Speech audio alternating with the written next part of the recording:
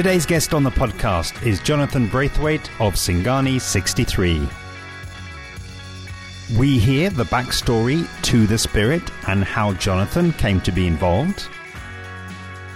And we discuss their strategy for establishing Singani 63 outside of Bolivia. Enjoy. My name is Jonathan Braithwaite. I'm the COO of Singani 63. Singani 63 is imported or exported out of Bolivia to the world by acclaimed filmmaker Steven Soderbergh. Steven was introduced to Singani 11 years ago while he was shooting Che in Bolivia, and his Bolivian casting director gave him a bottle of Casa Real Black Label Singani at this welcome party. And when he tasted it at this welcome party, it stopped him in his tracks. He was just like, what is this? This is incredible. I've never had anything like it. And so he went back to Rodrigo and he asked him questions about it. And Steven has talked to me about how he has made his life choices and his artistic career off of moments of the exceptional. And he felt that this was that one of those moments. It really did stop him. And he wanted more of it. He wanted to learn more about it. And so they drank it the whole time that they were shooting Che. The joke that I normally say is it's part of the reason why Che is a 7-hour film. They drank a lot of Singani during the shoot, but everyone fell in love with it. His whole crew, the editing crew, camera department, they all would pass around a bottle of Singani every night. He had a suite set up to edit Che every night after filming, and they would pass around a bottle of Singani. And it became very ritualistic or communal, very similar to Bolivia. Singani is their national spirit that has a legacy of 500 years, and yet this is the first time it's ever left landlocked Bolivia. But Singani is part of their culture. It's been part of their pastime. When you go to Bolivia, it's on every menu across the entire country. You have multiple versions of Singani that you can experience. But it was so refreshing to see Singani everywhere. And so Steven fell in love. This is not to sound trite, but it was a love story. He fell passionately in love with this, and it haunted him. He got back to the United States after shooting for 6 or 7 months, and he was hooked. And you can't get Singani. Singani has only been available in landlocked Bolivia, with this history dating back to the 1530s when Spanish missionaries brought the Muscat grape of Alexandria over from Spain to Bolivia.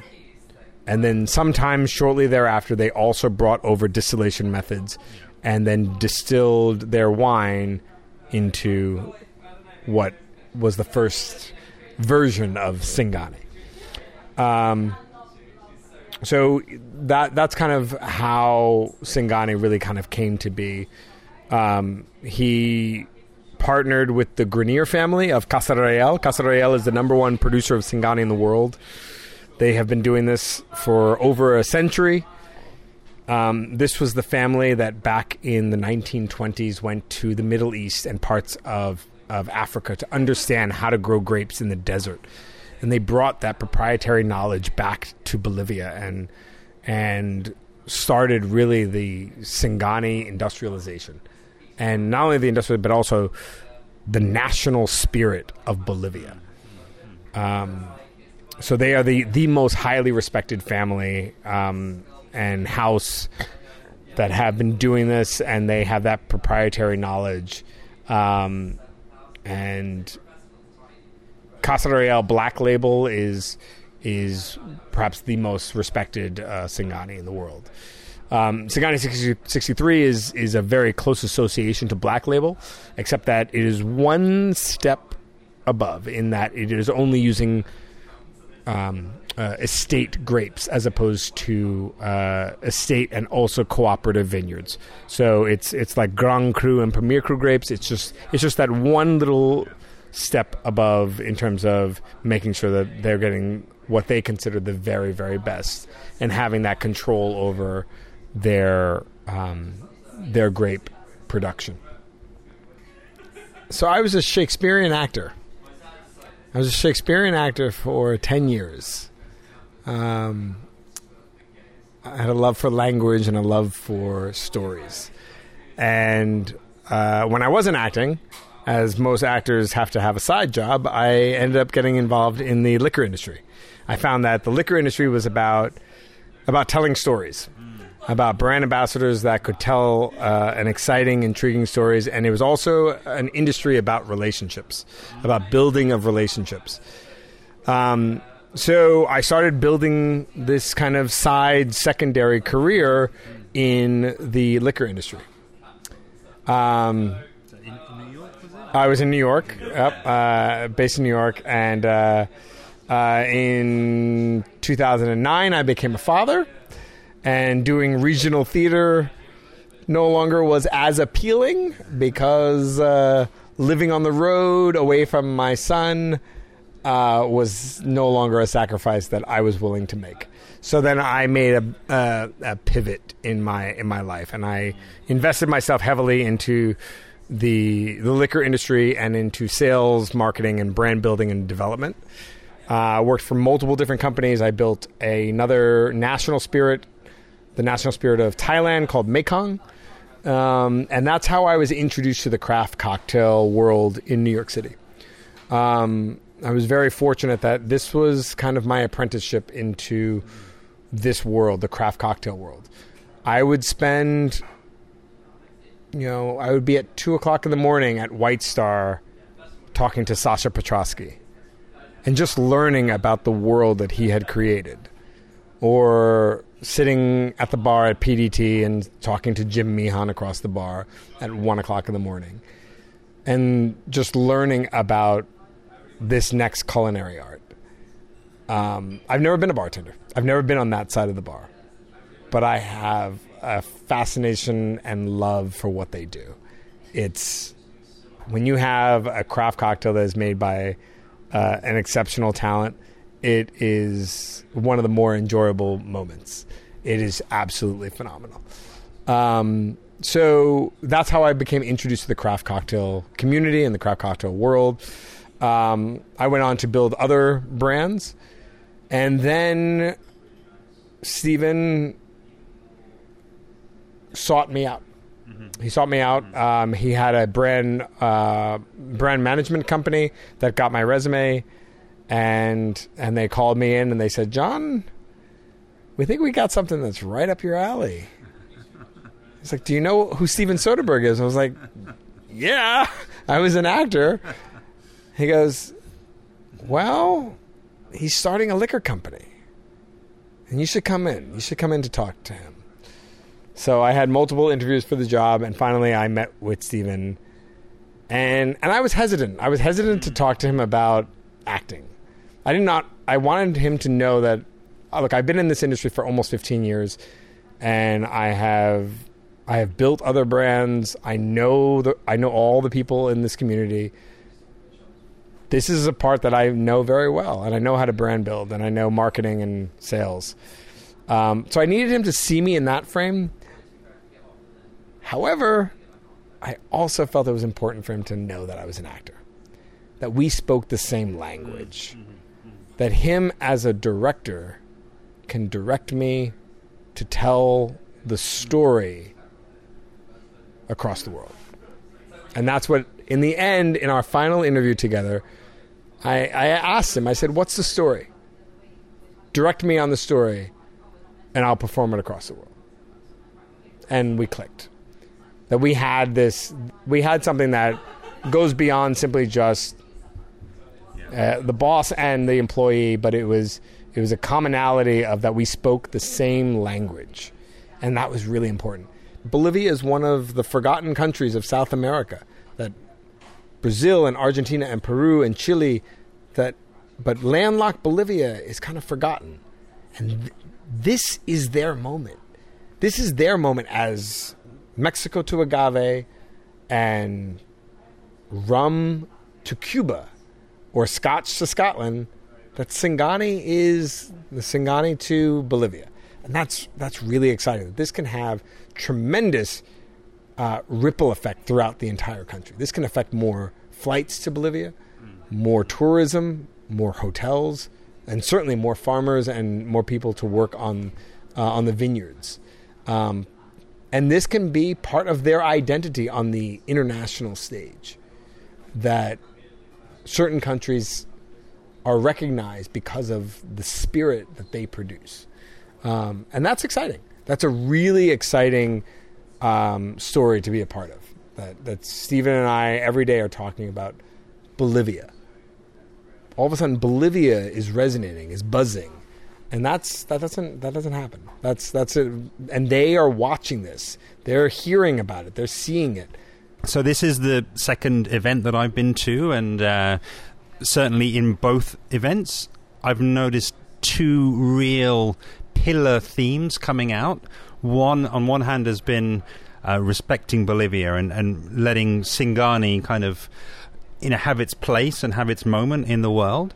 But then also I've noticed, and it's great hearing the story about the cocktail world and, bringing out, cool mixologists and these things. And what I really want to know more about is really, the potential, I don't want to say conflict, but there are maybe tensions between those two in terms of having a drink and putting it out there in its own right, but then also having it essentially play a role as in a cocktail as and going alongside other ingredients and other drinks. And I'm just fascinated by the thought process of really bringing this out there and putting it out into the world, and I guess respecting those two pillars simultaneously. Sure. So since the get-go, Singani 63 has been about going after the craft cocktail community. That they are the most influential, but also the most critical. That if you can get that top tier to embrace this, to become excited about this, and to understand that this is something new, that they have not been able to experience, that has snuck in under the radar for 500 years.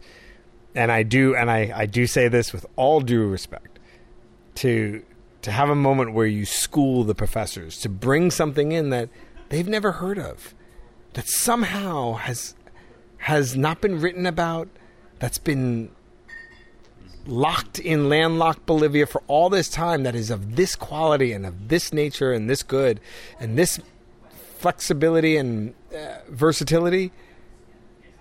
That doesn't happen. That's really, really exciting. And I think bartender and mixologists across the United States, and now as we bring it into Europe, they have all had that same exact moment that Stephen had. They have all had the moment of, wait a second, I've never had anything like this. This is an exciting moment. And I say that the likes of Jim Meehan and Sasha Petrosky and Julie Reiner and Ivy Mix and Alex Day, these are some of the people that I have the utmost respect for, and for them to say, John, this is something extraordinary that we've never heard of, and we've read every book, and we thought that we kind of knew all that was out there, and yet it had a 500-year legacy.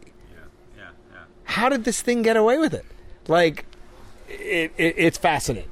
It doesn't happen. It doesn't happen, and to have something like this, where every time I bring it around, it has the same moment that Stephen had when he first tasted it at that welcome party, that Rodrigo gave him that bottle, and he had that moment of, this is something exceptional. There's something lovely about bringing Singani around, that I get to bring that around to bartender after bartender across the world, and they all have that same moment that Stephen had. He was right. Stephen was right when he first tasted it. He said, this is an exceptional moment. that was right, because I've seen it in all of those bartenders' eyes time and time again. I think Stephen talks about how this is not something that he made. This is something that he just absolutely loves. And that he is simply a vessel to tell the story. To get the story out there would cost tens, if not hundreds of millions of dollars. Because we have to have access to be able to tell the story over and over and over again. And so Stephen really does refer to himself as simply a vessel to be able to tell the story and get the story of Singani out there.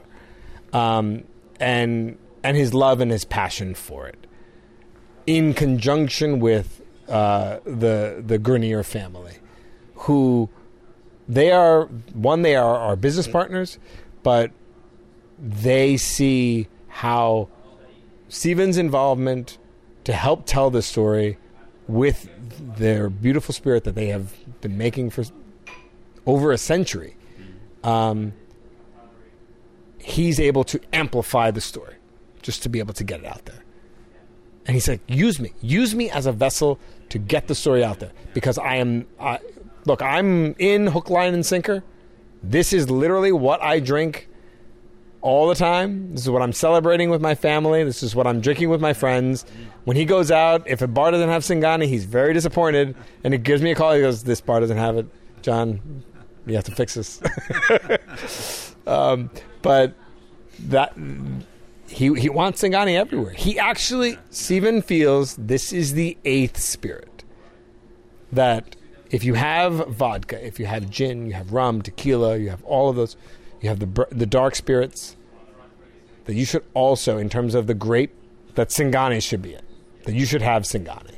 It's the best expression of the entire grape distillate category. And that should be your expression. From the home consumer to also any bar, that's where you should also be having. If you have all those, you should also have Singani. But I think it is about that moment for us to be able to say, no, that taste profile that you're tasting of the very floral, very aromatic, and beautifully smooth note on the end, that is Singani. I spend most of my day talking about what Singani is not. This would be our moment to be able to say, no, this is what Singani is.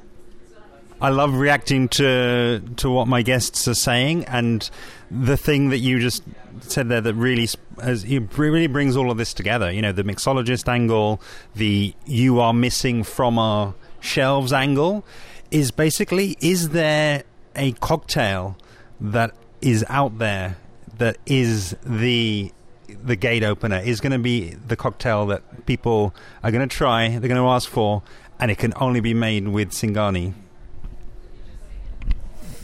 So it's a bit of a tricky question, and because most brands and most marketing companies will say to you, you have to have one cocktail.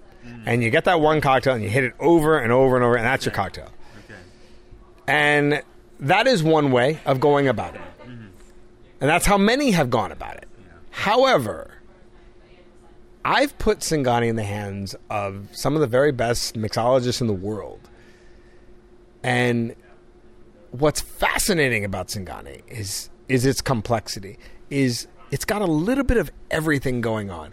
And to watch mixologists and bartenders, or just even consumers, all go on different paths with Singani. Mm-hmm. That's a much larger narrative, and it's a little more of a complex narrative to sell. For sure. To say, yes, but we have a peppery quality similar to tequila. We have a slight sweetness on the very back of the palate to rum. When blind tasted, we actually get compared more to gin than even to pisco. That aromatics and botanicals, there being a similarity. Who are we to say, no, that's wrong, you should just be doing this? what's fascinating to us is to put it in people's hands and to use the aromatic notes of Singani to help elevate almost any cocktail. Luke was talking to us today about how he used it in a Cosmo and how the aromatic notes of Singani helped elevate his cocktail. That it added a whole other nuance and a whole other level to his cocktail. And that's in a vodka-based cocktail. And yet my wife makes a frozen mojito over the summer. That's amazing. We have friends that come over and they're saying, well, what was that? That was amazing. What was different about that? And then our brand ambassador in New York, Rael Petit, he made a Vucare where he replaced the rye whiskey with it. And in my mind, that shouldn't work, to replace a dark spirit with Singani. And yet it was beautiful. So to be able to kind of pivot and be able to transfer Singani, and again, it's not about replacing, because you can use vodka to replace, it doesn't make it better. But to actually use the aromatic notes of Singani to help elevate any of those cocktails is amazing. And I think it's also very fun for a consumer to be able to get their hands on a craft spirit of this quality and of this type of legacy, and to be able to play with it. We have a craft cocktail book that was an experiment of 24 classic cocktails, everything from a mojito to a bramble to a daiquiri to a Vucare, where you're using Singani and you're using the aromatic notes to help elevate the cocktails, add a whole other nuance to the cocktail experience. That's very, very appealing. So you could have one spirit that could kind of do it all. One great craft spirit that you could throw you could throw a cocktail party, and you have this one spirit that you could really kind of play around with and make a Negroni with. But you can also make a daiquiri with. But you can also make a margarita with. There's few that are able to add that kind of complexity to all those spirits, and be able to kind of play in that regard. And that's been the direction that we have felt very strongly about, and we've, again, a larger, more complex narrative, but we've really been pushing that regard because of the feedback that we have gotten. We have allowed bartenders and even consumers to allow them to teach us more about Singani than necessarily to dictate to them, oh, this is how you should be doing it. And if you look at some of the other spirits, they're now trying to break away from their one cocktail. The Pisco Sour is a very polarizing cocktail with egg white, because half the population is afraid of egg white, while as the other is okay with it. And now you're seeing them trying to pivot away from the Pisco Sour, and it's difficult. While as from the get-go, our narrative has been all of this versatility and this idea of avoiding the obvious and of elevating your cocktail. Thank you so much to Jonathan for your time. A really fascinating product and story. As ever, I've left their contact details below. If you know of any other great stories you think I should be telling, why not get in touch with me? I'm at Interpreting Wine on Instagram and Facebook, at Wine Podcast on Twitter, or hello@interpretingwine.com. See you next time.